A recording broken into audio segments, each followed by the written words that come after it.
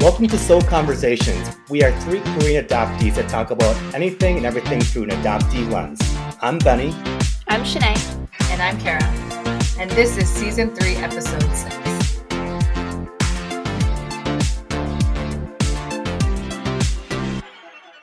Before we get started with this week's episode, we would like to take a moment of silence in remembrance of the victims of the Atlanta spa shooting 1 year ago on March 16th, 2021. Soon Chung Park, Hyun Jung Grant, Soon Cha Kim, Yong A Yu, Xiao Chie Tan, and Dao Yo Feng.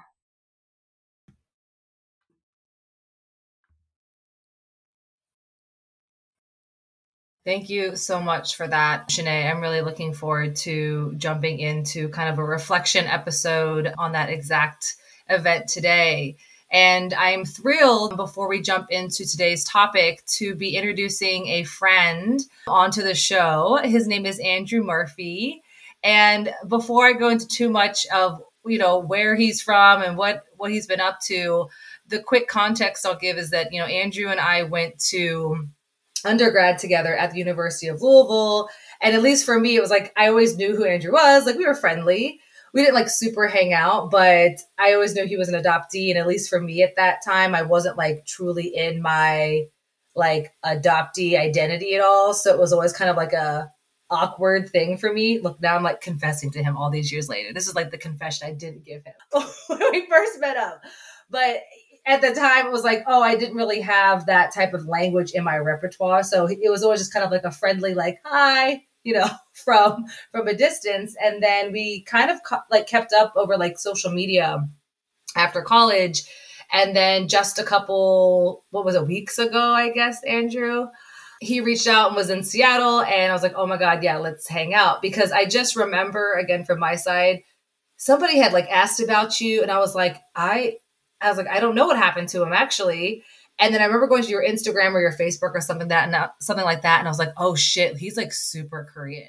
I was like, something happened. I was like, I want to know what went down. And then I started seeing you posting about all these policy things that are totally over my head. I was like, yeah, he is definitely up to something and can't wait to hear all about it. So without further ado, Andrew Murphy, and would love to just have you introduce yourselves to the listeners and basically tell us what you told me at our meetup a couple weeks ago. Yeah, super up to something. That definitely describes the last 15 years of my life. Let me just say before I introduce myself, Shanae, Kara, Benny, thanks so much for having me on. I'm really humbled and honored to be invited to this episode, especially given, the importance and the remembrance that's happened. It's something that was a really monumental moment in my life, which I know we'll talk about later, as in all of our lives. And so to be invited in this conversation, I'm really just thrilled and honored. So thank you for that.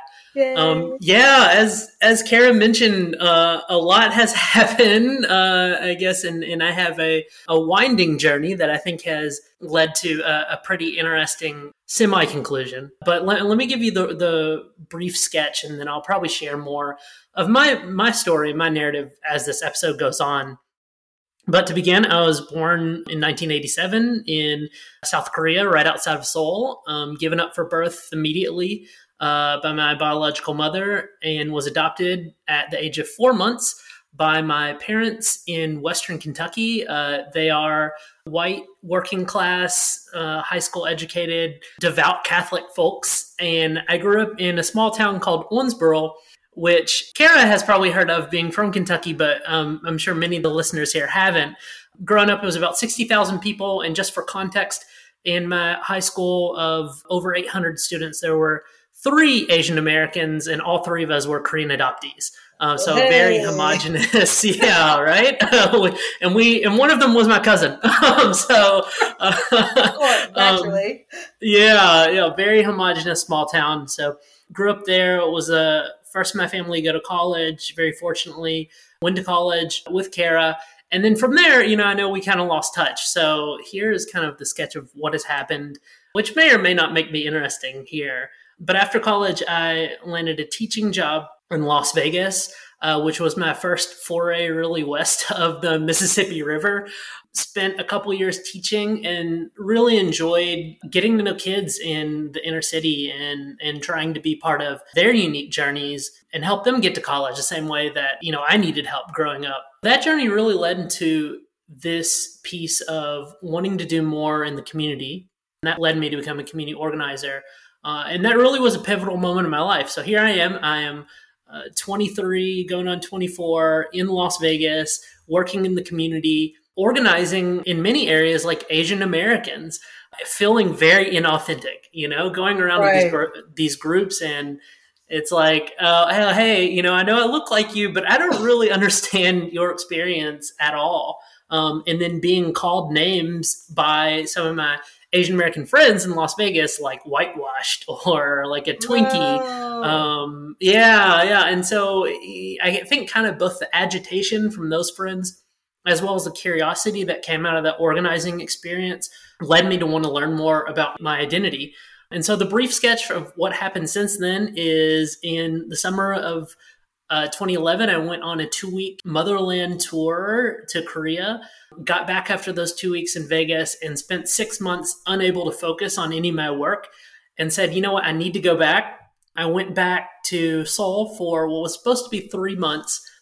And in the middle of that 3 months, I decided it needed to be longer. So after the 3 months, I came back to Vegas, sold all of my possessions in 1 week, bought a one-way ticket, packed up all my stuff in 4 suitcases, like clothes, things that would fit, and went back to Korea and was there for 4.5 years. So it was a wild journey while I was there. I spent the first 2 years in Korean language school, the next 2 years doing a master's in Korean history, and then even did policy for a Congress member in the Korean National Assembly before I left. In the end, Korea was not the long-term fit for me. As much as I enjoyed it and attempted hard to assimilate, it just didn't feel like the perfect place that would allow me to express all the different pieces of me. And that's when I landed in 2016 in LA. So here in Los Angeles, which, whenever I introduce where I am, I also do a land acknowledgement. So here in Los Angeles on unceded Chumash and Tongva, native land, I found that I can be fully American and fully Korean in this place with this huge Koreatown and so much, not just Korean culture, but just Asian American culture in general. So I've been here since then. I work in education policy. And yeah, I'm really thrilled just to be here today and to talk again with you, Kara, and also to get to know the two of you, Benny and Shanae. I told y'all it was a story. Yeah, no, that's awesome. What crazy. A wild ride. Andrew, what was the lever for you deciding one day to sell all your possessions, pack up everything in a suitcase? You mentioned that you did that, but anything come to mind that you remember or recall that one night maybe you were laying in bed and said, I got to make this major life decision? I think in one way you got to blame it on cell phone contracts. And here's what I mean by that. I was in Korea for like 6 weeks and, I had the week by week cell phone and it was so expensive. And I was like, I should just like buy a phone here that works here and get a contract. And I go in, the only contracts they offered were like year-long contracts. And so this is like 6 weeks until this, what was supposed to be a 3-month trip. And I was like, well, I guess I'm here for the next year. so I signed on to that contract, but I say that in jest, but the serious reason is, when I first started that 3 months, the reason it was 3 months was to just spend one term in Korean language school. And I just realized that level 1 at Yonsei University Korean Language Institute was not enough to really whet my appetite of wanting to learn Korean. But then also there was so much more I wanted to discover. I was in the middle of the birth family search. I was still really getting to know the country and I needed more time. And, the really interesting thing is part of the story that I told Kara that I didn't include in that little intro that I did, is there was also this complicated component of, things in Las Vegas before I left were really moving. At that time, I was president of Las Vegas Young Democrats. I was heavily involved in the political sphere and was actually offered the chance to run for office with some people who could potentially fund me. And, for me, as someone who really cares about public service and improving the world for other people, especially along the lines of racial and social justice, that was a chance to really accomplish some of my life dreams at the age of 23. And so actually I put them on hold when I first went to Korea for that 3-month trip to say, I want to explore this a little bit and then come back and make a decision whether to run for this office or not. And when I came back, part of that calculus too was, I came back after those 3 months for that 1 week of selling all my stuff. And I said to the funders and the campaign people, I was like, politics is always going to be there, but I know that I'll be so much better as a public leader if I get to know truly who I am. And so, I got to turn down this offer and I got to spend some more time back in Korea. So I turned that down, and actually, I haven't run for office since then. Who knows, maybe one day. But one of the things I've seen in LA is that actually really has paid dividends. Is after living in Korea, having that experience, coming here, I feel like I'm way more prepared to be an authentic leader and to really be a community leader, especially in these Asian Pacific Islander, the acronym I'll use a lot as we talk is API, especially in these API civic spaces, civil rights spaces, because I have this story and because I have this identity that I can speak from. And so I think it was a long-term investment that was worth it. Yeah, I thought it was interesting too when we talked about you making that move to Korea, but then, after you were there for a little bit, also realizing too that this wasn't the long-term goal. And I kind of was curious too of, what elements of that brought you to come back to America and to LA. And obviously we can all see why LA might be a good fit, but just curious to know those levers that got pulled too as well. Yeah, there's such a strong tie-in, I think, with that question, with the subject we're talking about today, like Asian hate in America, because so much of anti-Asian hate and racism and xenophobia is this concept of us being perpetual foreigners, right? Like, for instance, I remember in high school getting asked to this dance called the Sadie Hawkins dance, which it's where, the girls ask the guys. And so I got asked to go to this dance with this young woman who was at another school. So I go to her house to pick her up for the dance. It's the first time meeting her. And I remember her brother looking at me, older brother, and saying, where are you from? And I'm like, well, I go to Owensboro Catholic High School. And he's like, no, where are you really from? And I'm like, here? I don't know what you mean. I live a few streets over. And him saying, to my face, you don't look like you're from around here, right? And I know that all of us as APIs, as Asian Americans, all of us have stories like that of being made to feel like a perpetual foreigner. Unfortunately, Benny, to answer your question, unfortunately in Korea, I felt like that as well. And it was interesting because I thought with all of this work I was doing, becoming fluent in the Korean language, thoroughly investing in all types of Korean culture. I mean, I was deep into it, y'all. I was going to Music Bank and watching the big K-pop bands. I was really into it. Honestly, for the first almost a year I was there, refused to speak English, didn't really have, English speaking friends. It was fully immersed. But even despite that, I can remember on the bus one time, this older Korean woman, probably a middle-aged Korean woman, asking me for directions of where she's supposed to get off at the stop. And I responded to her fluently in Korean, but she could tell I had an accent. And she was like, I'm so, in Korean, again, this whole conversation is in Korean. She's like, I'm so embarrassed. I can't believe I asked a foreigner, for directions in my own city. And I'm like, well, I'm actually Korean. And I can remember her looking me in the eye and saying to me, you're not a Korean. Right. And so it's like, no matter how much you try to assimilate, whether that's at home in Kentucky where I grew up or in Korea, even despite speaking the language fluently, there's this sense of foreignness. And I think ultimately, Benny, that's why I left, because, I got in that work culture, and as much as I wanted to just live the rest of my life there and just have this, perfect Korean life, it just wasn't going to happen because, frankly, the way I was raised and this sense of Americanness is something that I can't get rid of. And at this point, it's something I've come to find I'm really proud of as well, because it's a unique aspect of me. Andrew, you talked about your journey to Korea bringing about this sort of sense of authentic self and authenticity, and how you think that that's really served you well. And I'm curious because today's episode is about anti-Asian hate and our journey and looking back on the last year and what that's been like and what it's been like watching it. And I'm curious because we are all, Benny Carrot and myself and a lot of our listeners, are at various points in our journeys and identifying as Korean Americans. I feel like that's something that, as adoptees, it's a source of struggle for a lot of us, I think, to really claim that Koreanness. And you really so openly spoke to your need to satiate that part of your identity. And I'm curious, with you being in LA and really embracing your duality and your Korean American identity, what was the experience of hearing about the Atlanta shootings like for you? I think there's a couple pieces of your question there, which I really appreciate. One is, you mentioned identifying as Korean American. I'm pretty upfront, especially even in Korean American spaces, that my identity is Korean American adoptee, right? And I make that delineation and not just say, even though, sometimes I'll say, yes, I'm Korean American, but in those spaces, I add that I'm adoptee because it is such a special and unique part of my journey. And frankly, it also tells a story of, the diaspora.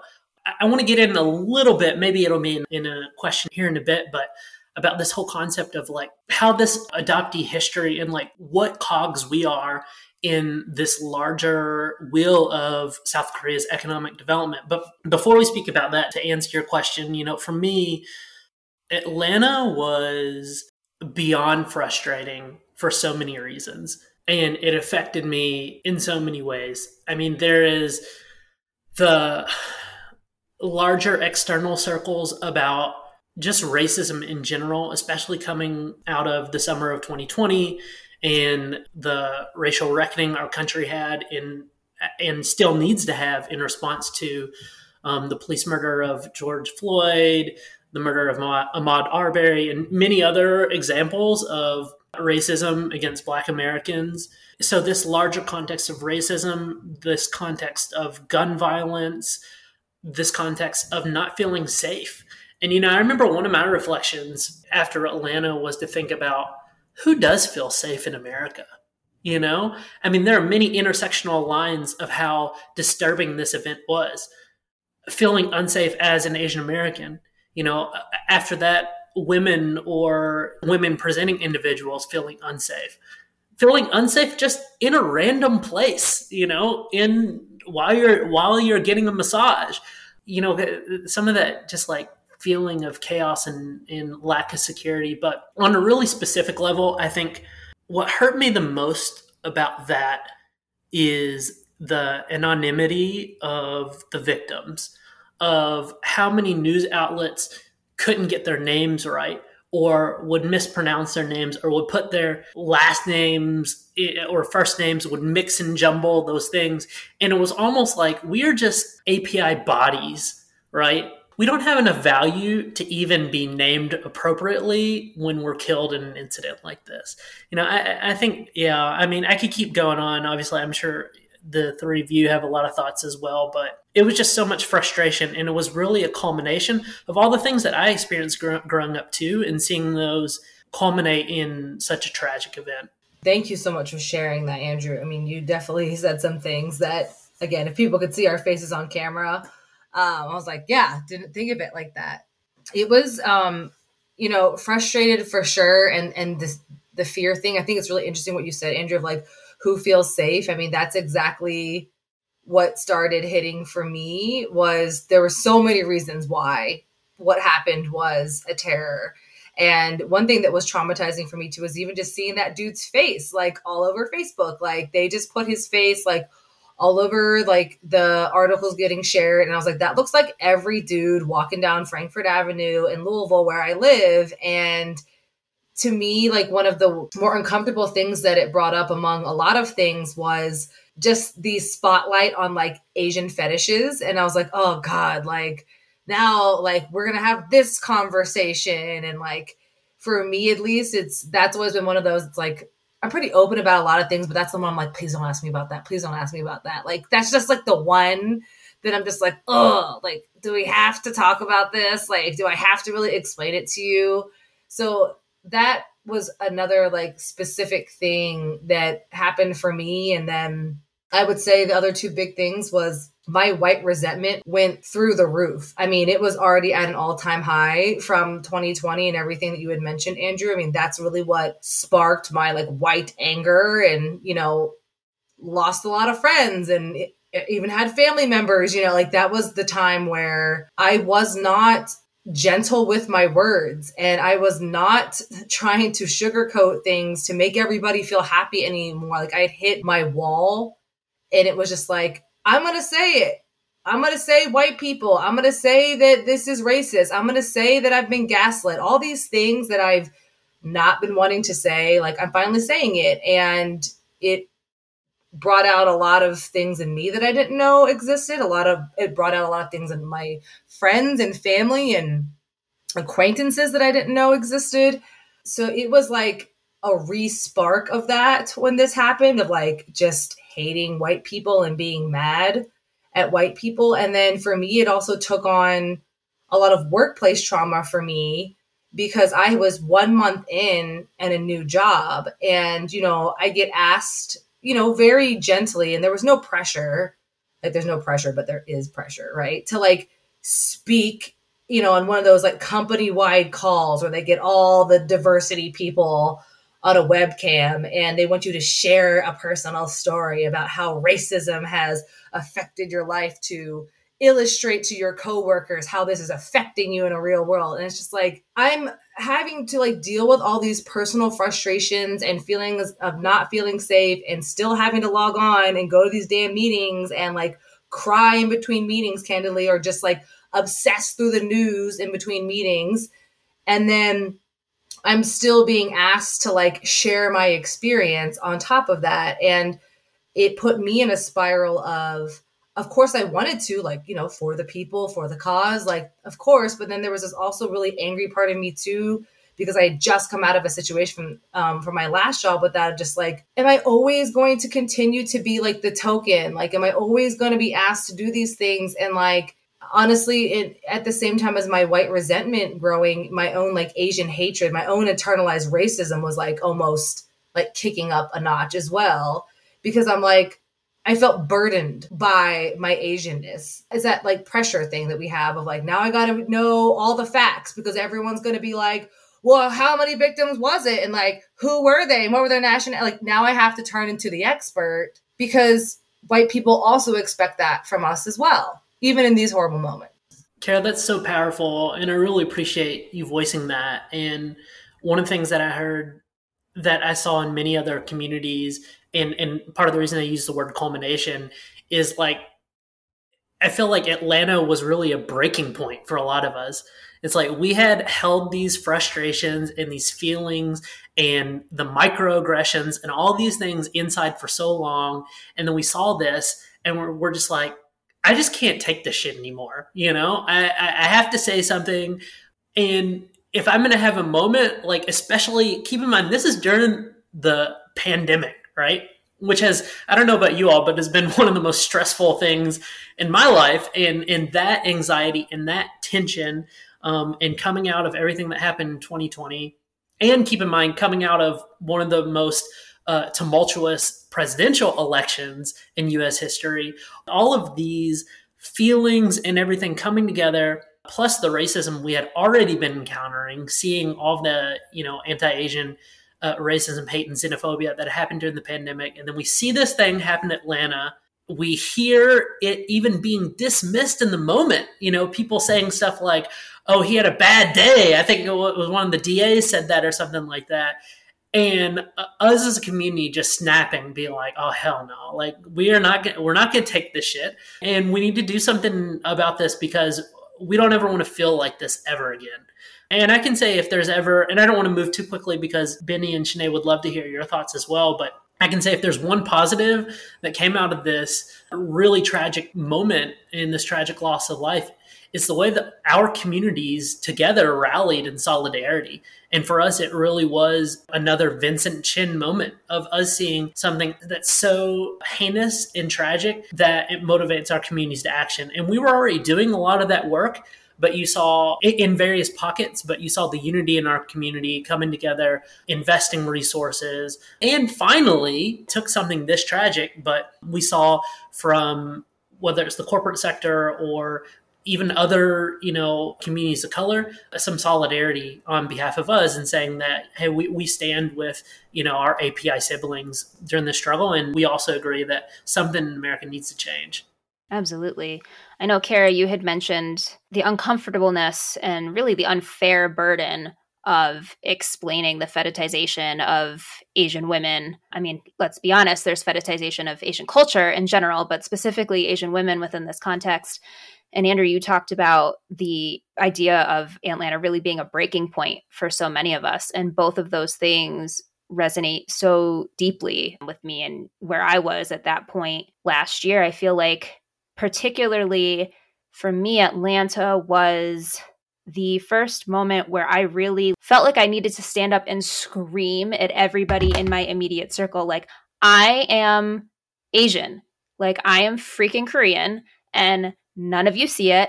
I feel like I had said it to people sort of on the periphery, like acquaintances, but like it was the first time that in my like deepest relationships, like with my parents and with my husband, that I was so, I don't want to use the word unhinged because I feel like that sends the wrong connotation, but I was beside myself. I was so angry. And even talking about it now, like my heart is like racing, but just, I feel like the platitudes and the, oh, don't look at what happened on the news, or like, I'm sure you're fine. And, people that for my entire life, for a big chunk of my life, had been entrusted or experienced me telling them sort of these microaggressions or, things that I had been through, and them saying like, oh yeah, like people are assholes.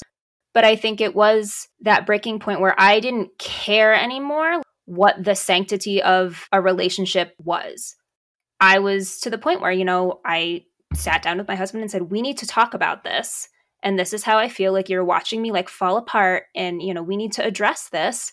And I was at the point where, depending upon how he received that conversation and reacted, I was seriously questioning, like, do we need to get a divorce? Because I feel like if you don't respond the way that I need you to respond, I was really questioning, like, do I need to pull this trigger? And like with my parents, I think it was the first time that I really, as bluntly, suggested that they fell short in raising me. And I love my parents. We have a very good relationship, but it was the first time that it really came up, like, you're missing a huge piece, and like a large piece was missing from my upbringing, and we need to address it. It's the elephant in the room. Now it's on national news, and let me explain to you why this is so triggering and why this is so problematic. I think much to the same way that a lot of transracial Black adoptees probably need to have conversations with their maybe white families about their own safety and how certain things need to be taught, and race needs to be at the forefront of a lot of conversations. But I think that was one of the more, probably maybe the most poignant moment in my journey as an adoptee, in terms of really not only realizing for myself, there was definitely that first moment of like, this could be me. Like, people have said things to me, people have fetishized me in this way, the same way that this man has, and like nobody even thinks twice about it. But then also to my relationships. And I remember Benny and I were supposed to record that night, and we sat down. It was episode 4 of Soul Conversations, season 1. And we were like, what do we do? How do we address this? Do we record? Do we not record? And we really hemmed and hawed. And I think for both of us, we publicly laid out our feelings about how we didn't feel supported. We didn't feel seen, how frustrating it was. And as hard as that was, I know for me, at least, it was cathartic, I think, in that moment. Benny, I don't want to speak for you, but I'm also like very grateful, Benny, to you that we got to really navigate that experience and share that moment and that pain together. I would absolutely agree, Shanae. And, I'll keep my sentiments brief because everything that you all said before, I can equally relate to. I think some of the points that stuck with me was just the culmination of everything that happened before that moment in time. And all of a sudden, it seems so much more real because there were things that were happening in everyone's lives that maybe were brushed off as, someone said, a racist word or had something that was a microaggression.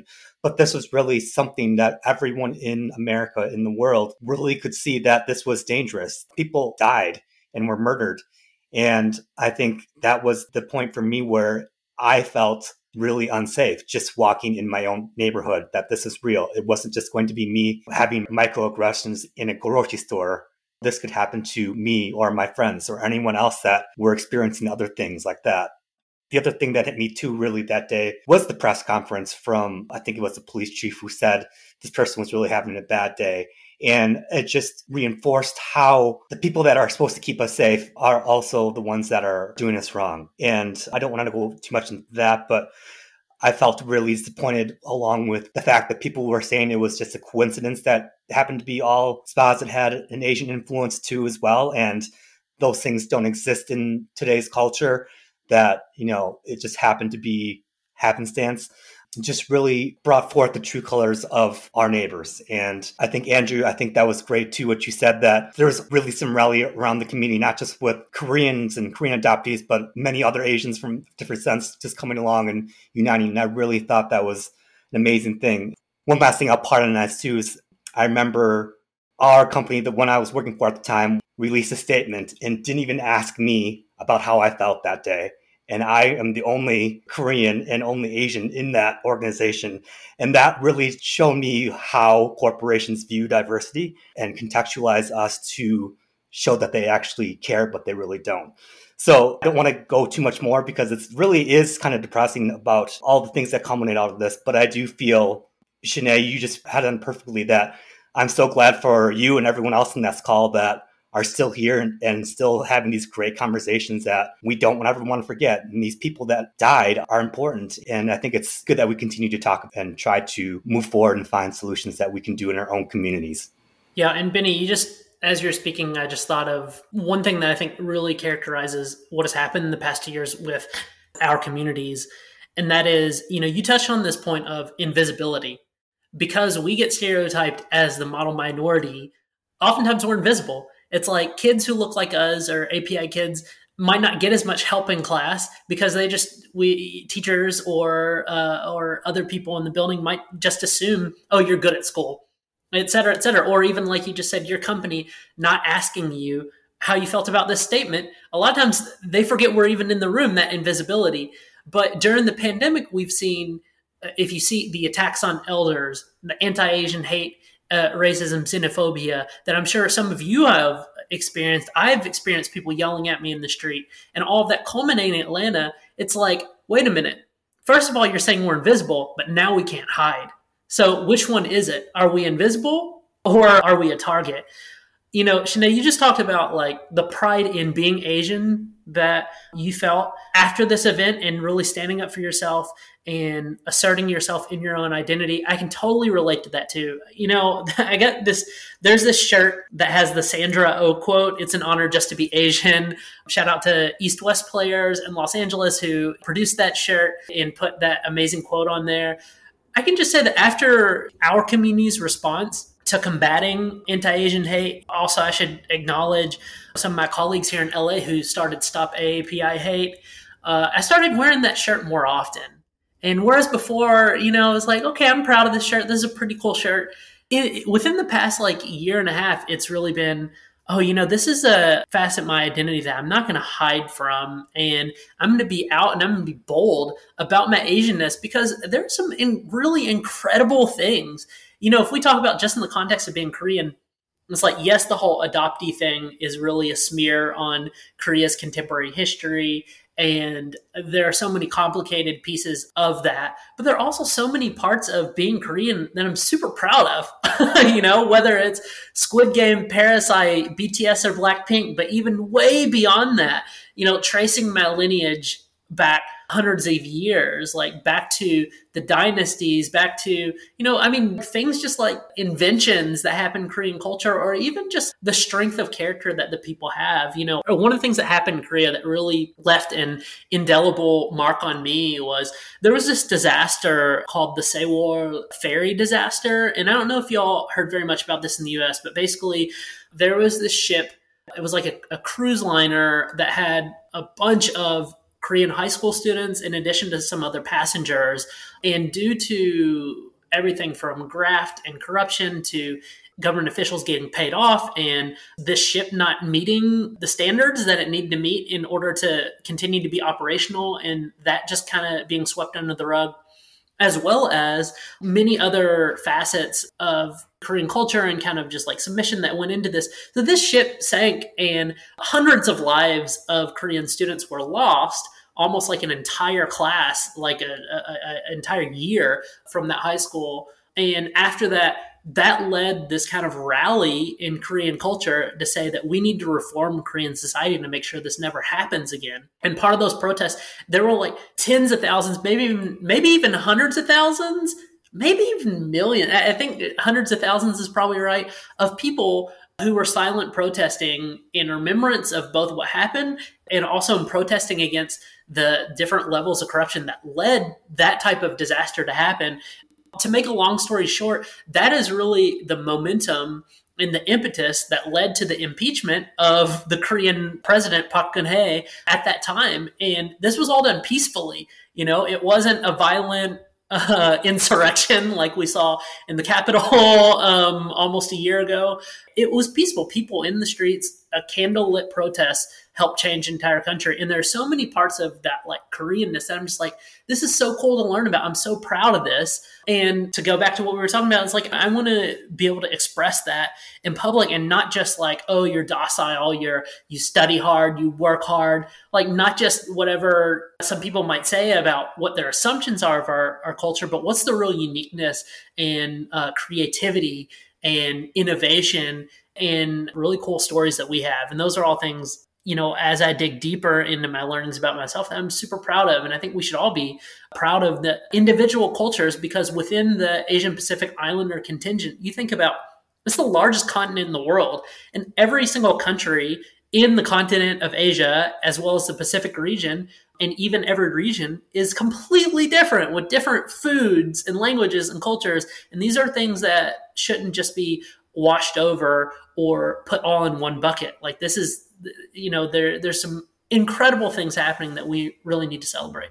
Absolutely. I feel like that momentum that you talk about and really the rallying has been a long time coming and much needed. I was just reading an article that NBC put out around Christmas time about how within the last year, I think with a Google search, that the term Asian American had an increased search by over like 5,000%, coupled with like what is a hate crime. So just the awareness that people are curious and finally looking. And I feel like, you know, people are more outspoken. People have put out books since then. People are leading rallies. And even though there are still instances of anti-Asian hate that are happening, for instance, Michelle Lee recently for New Year's Eve was just the recipient of a horrible phone call because she made a comment about eating dumpling soup for the new year, and the comeback that she had, that she wanted to address it. And I can't remember her exact wordage, but something about like, can we make like hashtag very Asian be something for 2022? And just the pride, you know, and acknowledging that something that someone said to her was deeply racist and wrong, but also like, I'm not going to let that make me feel insecure about my heritage or my culture. Like, I'm going to retaliate with being even more proudly Asian than I already was in the first place, which I think is great. And I think, Andrew, I'd be curious to know sort of what your take is, because I feel like there has been tangible change in the last year as a result of everybody coming together. But what are your thoughts in terms of whether or not that tangible change is synonymous with sustainable change? It's an interesting question. I think that, like all civil rights efforts, change really comes gradually. In some ways, we have seen significant change in, for instance, media representation.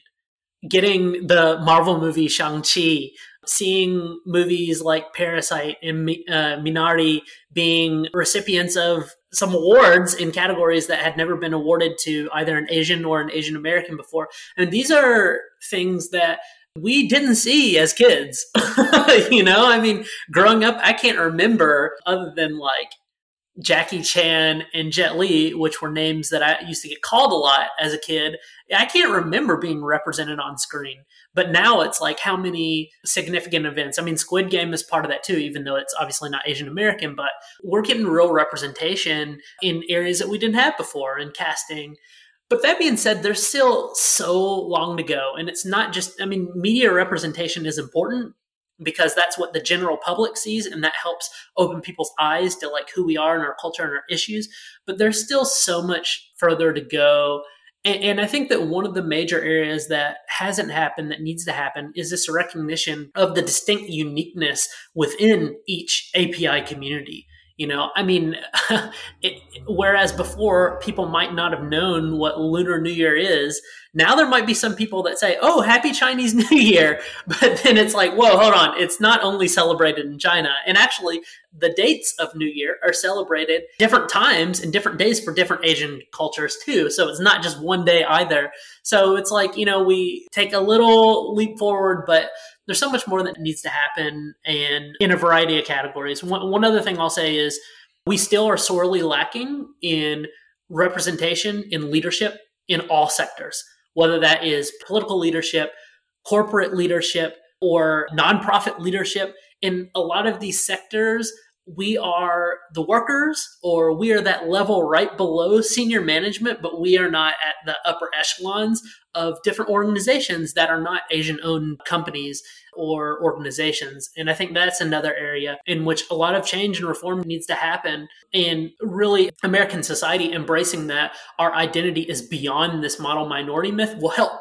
Because it won't just be, oh, okay, you're the person, you're the pencil pusher, you're the hard worker, but it will be, oh, you have these leadership skills and these analytical skills that would serve any organization well. Right before the pandemic, I don't know if you all saw what happened with Dr. Leana Wen, who was in charge of Planned Parenthood, and I believe the first ever Asian American to lead Planned Parenthood. But this is someone who was an expert in her field and who was hired to lead really like this medical innovation of Planned Parenthood.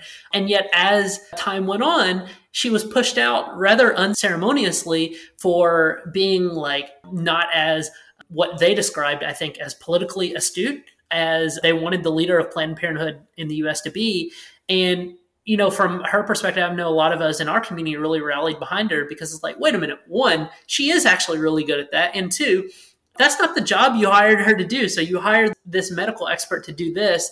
And now you're saying, oh, well, you don't have these soft skills. And what are the different ways that members of our community are typecast into not having these different things, not having like quote unquote leadership skills, like the whole, like, you know, Asians at Harvard or in Harvard admissions. I think all these things kind of tie together. And so that's a long-winded way of answering your question to say that we still have a very long way to go. Yeah. I mean, I'm obviously not involved in that area, and I really appreciate you all in the positive sentiment. I'm definitely learning some things because remember, I'm the angry one. So I was like, I, never even considered the silver lining or the positives that came out of that. Anger is great though, Kara, because, all pain demands to be felt, and pain can come out in many different ways. But, when I was a community organizer, one thing they taught us is the best quality to have is cold anger.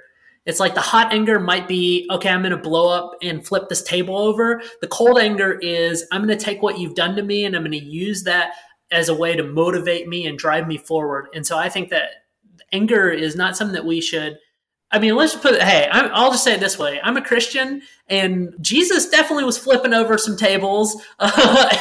There is a time and a place for holy, sacred anger. And so, Kara, I'm glad you have that.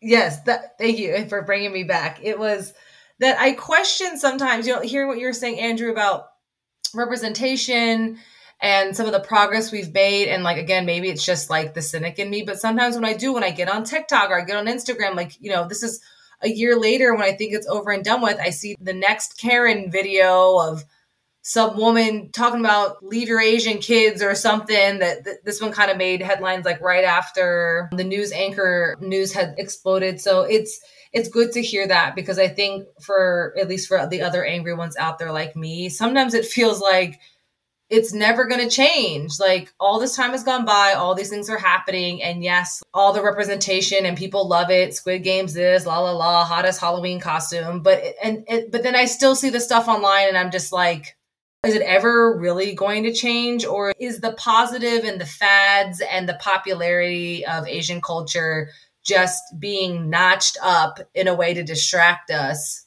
God, now I sound like a conspiracy theorist. To distract us from what's actually happening, which is not much. And we're still seeing it online. And I'm still seeing these elders getting beat up in the streets in New York.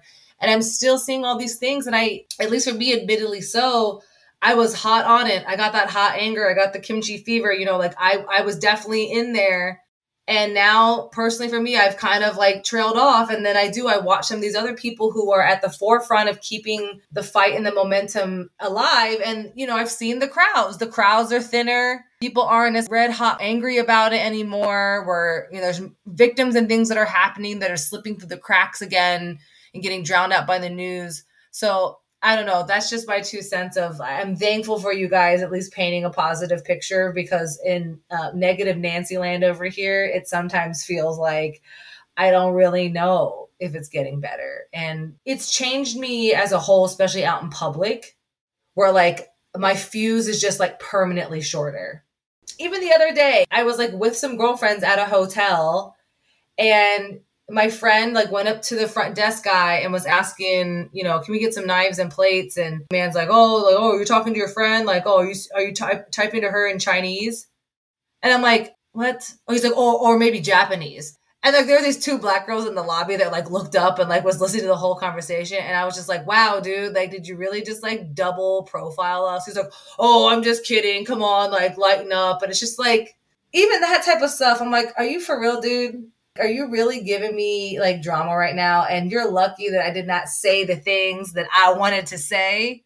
You're lucky that I like joined in on the joke and like laughed it off. But I would definitely say that while I'm not as like hot angry as I was when it first happened, my fuse, especially in public spaces and especially for like little incidences like that, is shorter. I have not gotten any better or much better at calling it out eloquently or professionally or confidently when it happens to me in like a workplace setting or something like that.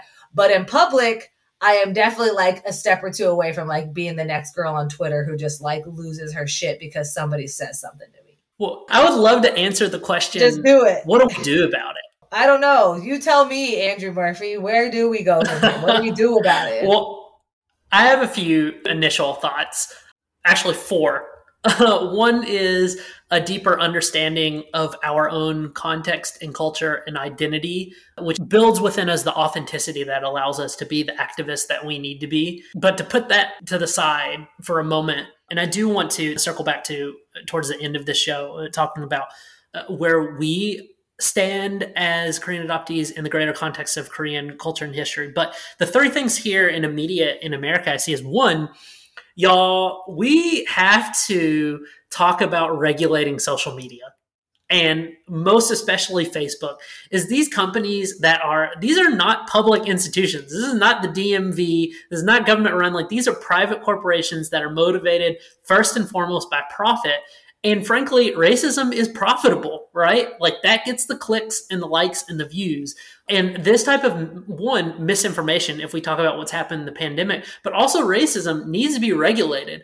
Hey, you know, I'm all for censorship, right? There are some things that need to be censored. Now, I'm not saying that we should censor free speech, but hate speech is not free speech. Hate speech has consequences, and consequences cost. So it's not free speech.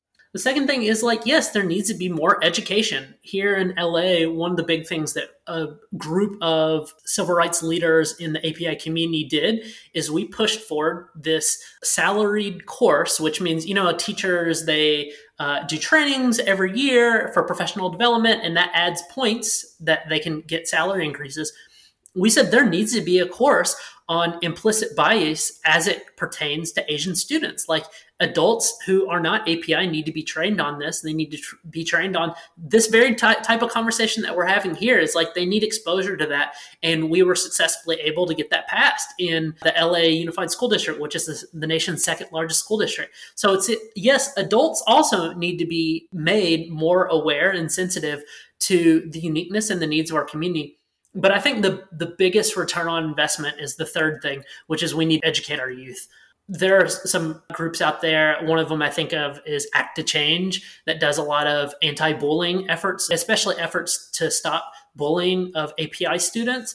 And I think that absolutely needs to happen. Is frankly, I don't know about you all, but the stuff that I encountered growing up was not okay. The type of things that were said to me, the way I was at times physically assaulted in school, and no one really seemed to care or pay any attention. But I mean, even just like the daily verbal assaults, like frankly, being called racist names, like that does permanent psychological damage to children. That's thankfully I've had some great therapists who have helped me address a lot of that. So it's like we need to educate our students so that those type of things are no longer commonplace, not just in, say, Irvine or, Koreatown, where there are a ton of Asian students here in the Southern California area, but all throughout the US. So those are kind of three things that I'm thinking of.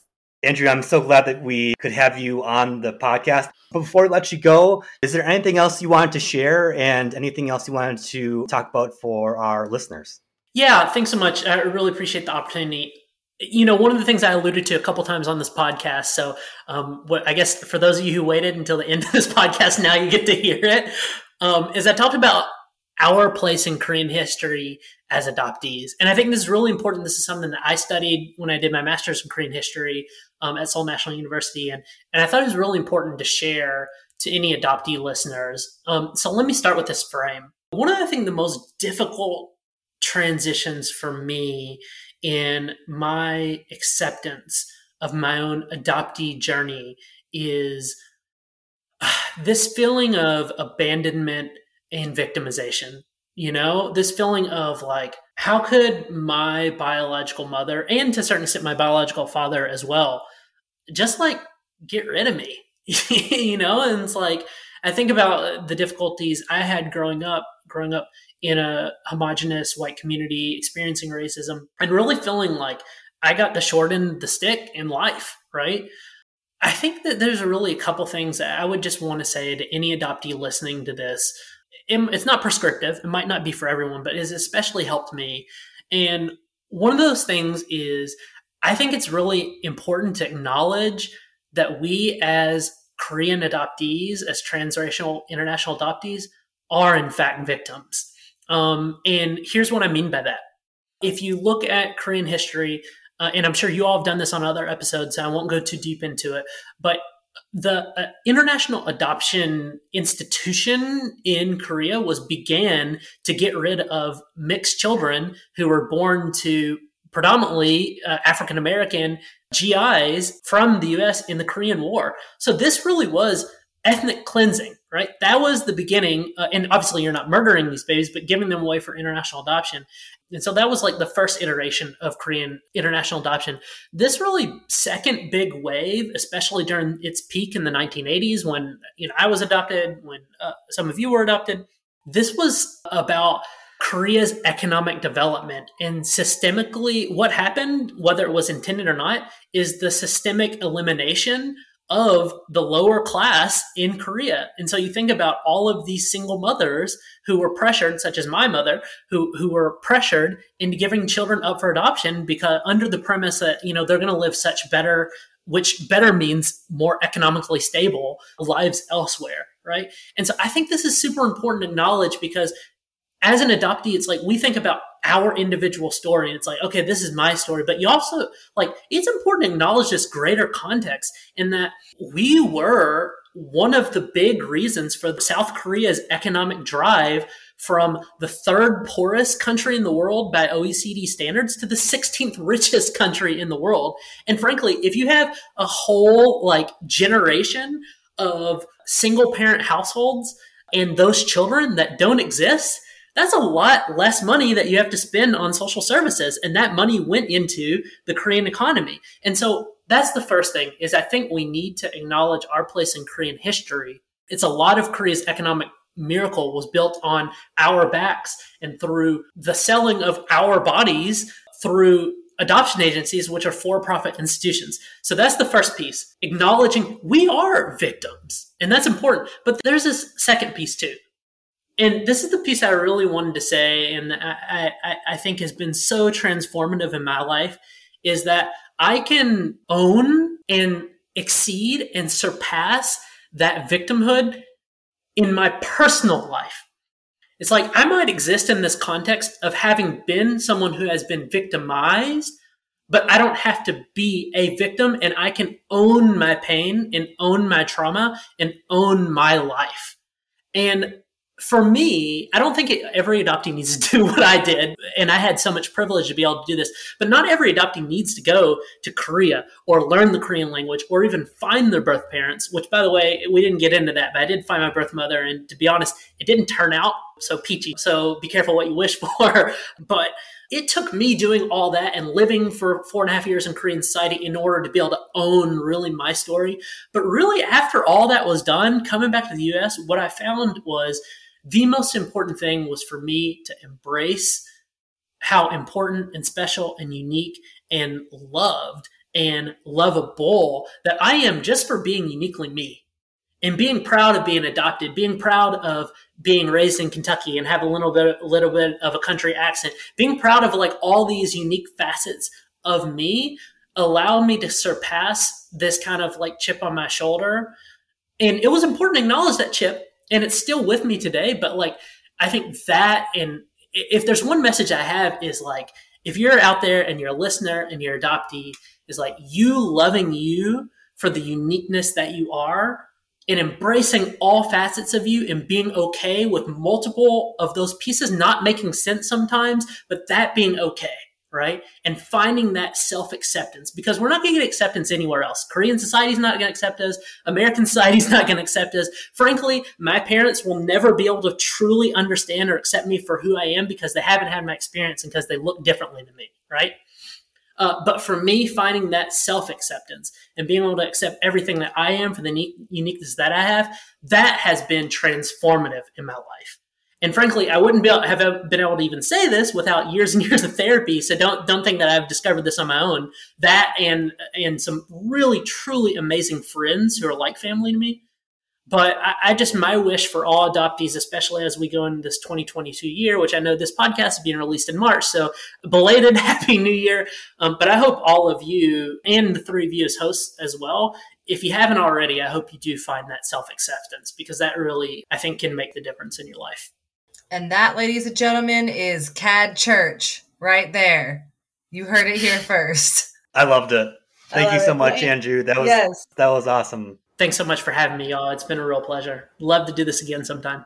Well, you are welcome back Absolutely. anytime. Andrew, thank you so much for joining us and sharing your story and on such an important topic. You can follow Andrew on Instagram at his handle, Andrew Tae-Soo. And you can also follow us at Soul Conversations on Instagram. And don't forget to keep up with us on our website, which is soulconversationspodcast.com. Thank you guys so much for everything. And until next time. Bye, everyone.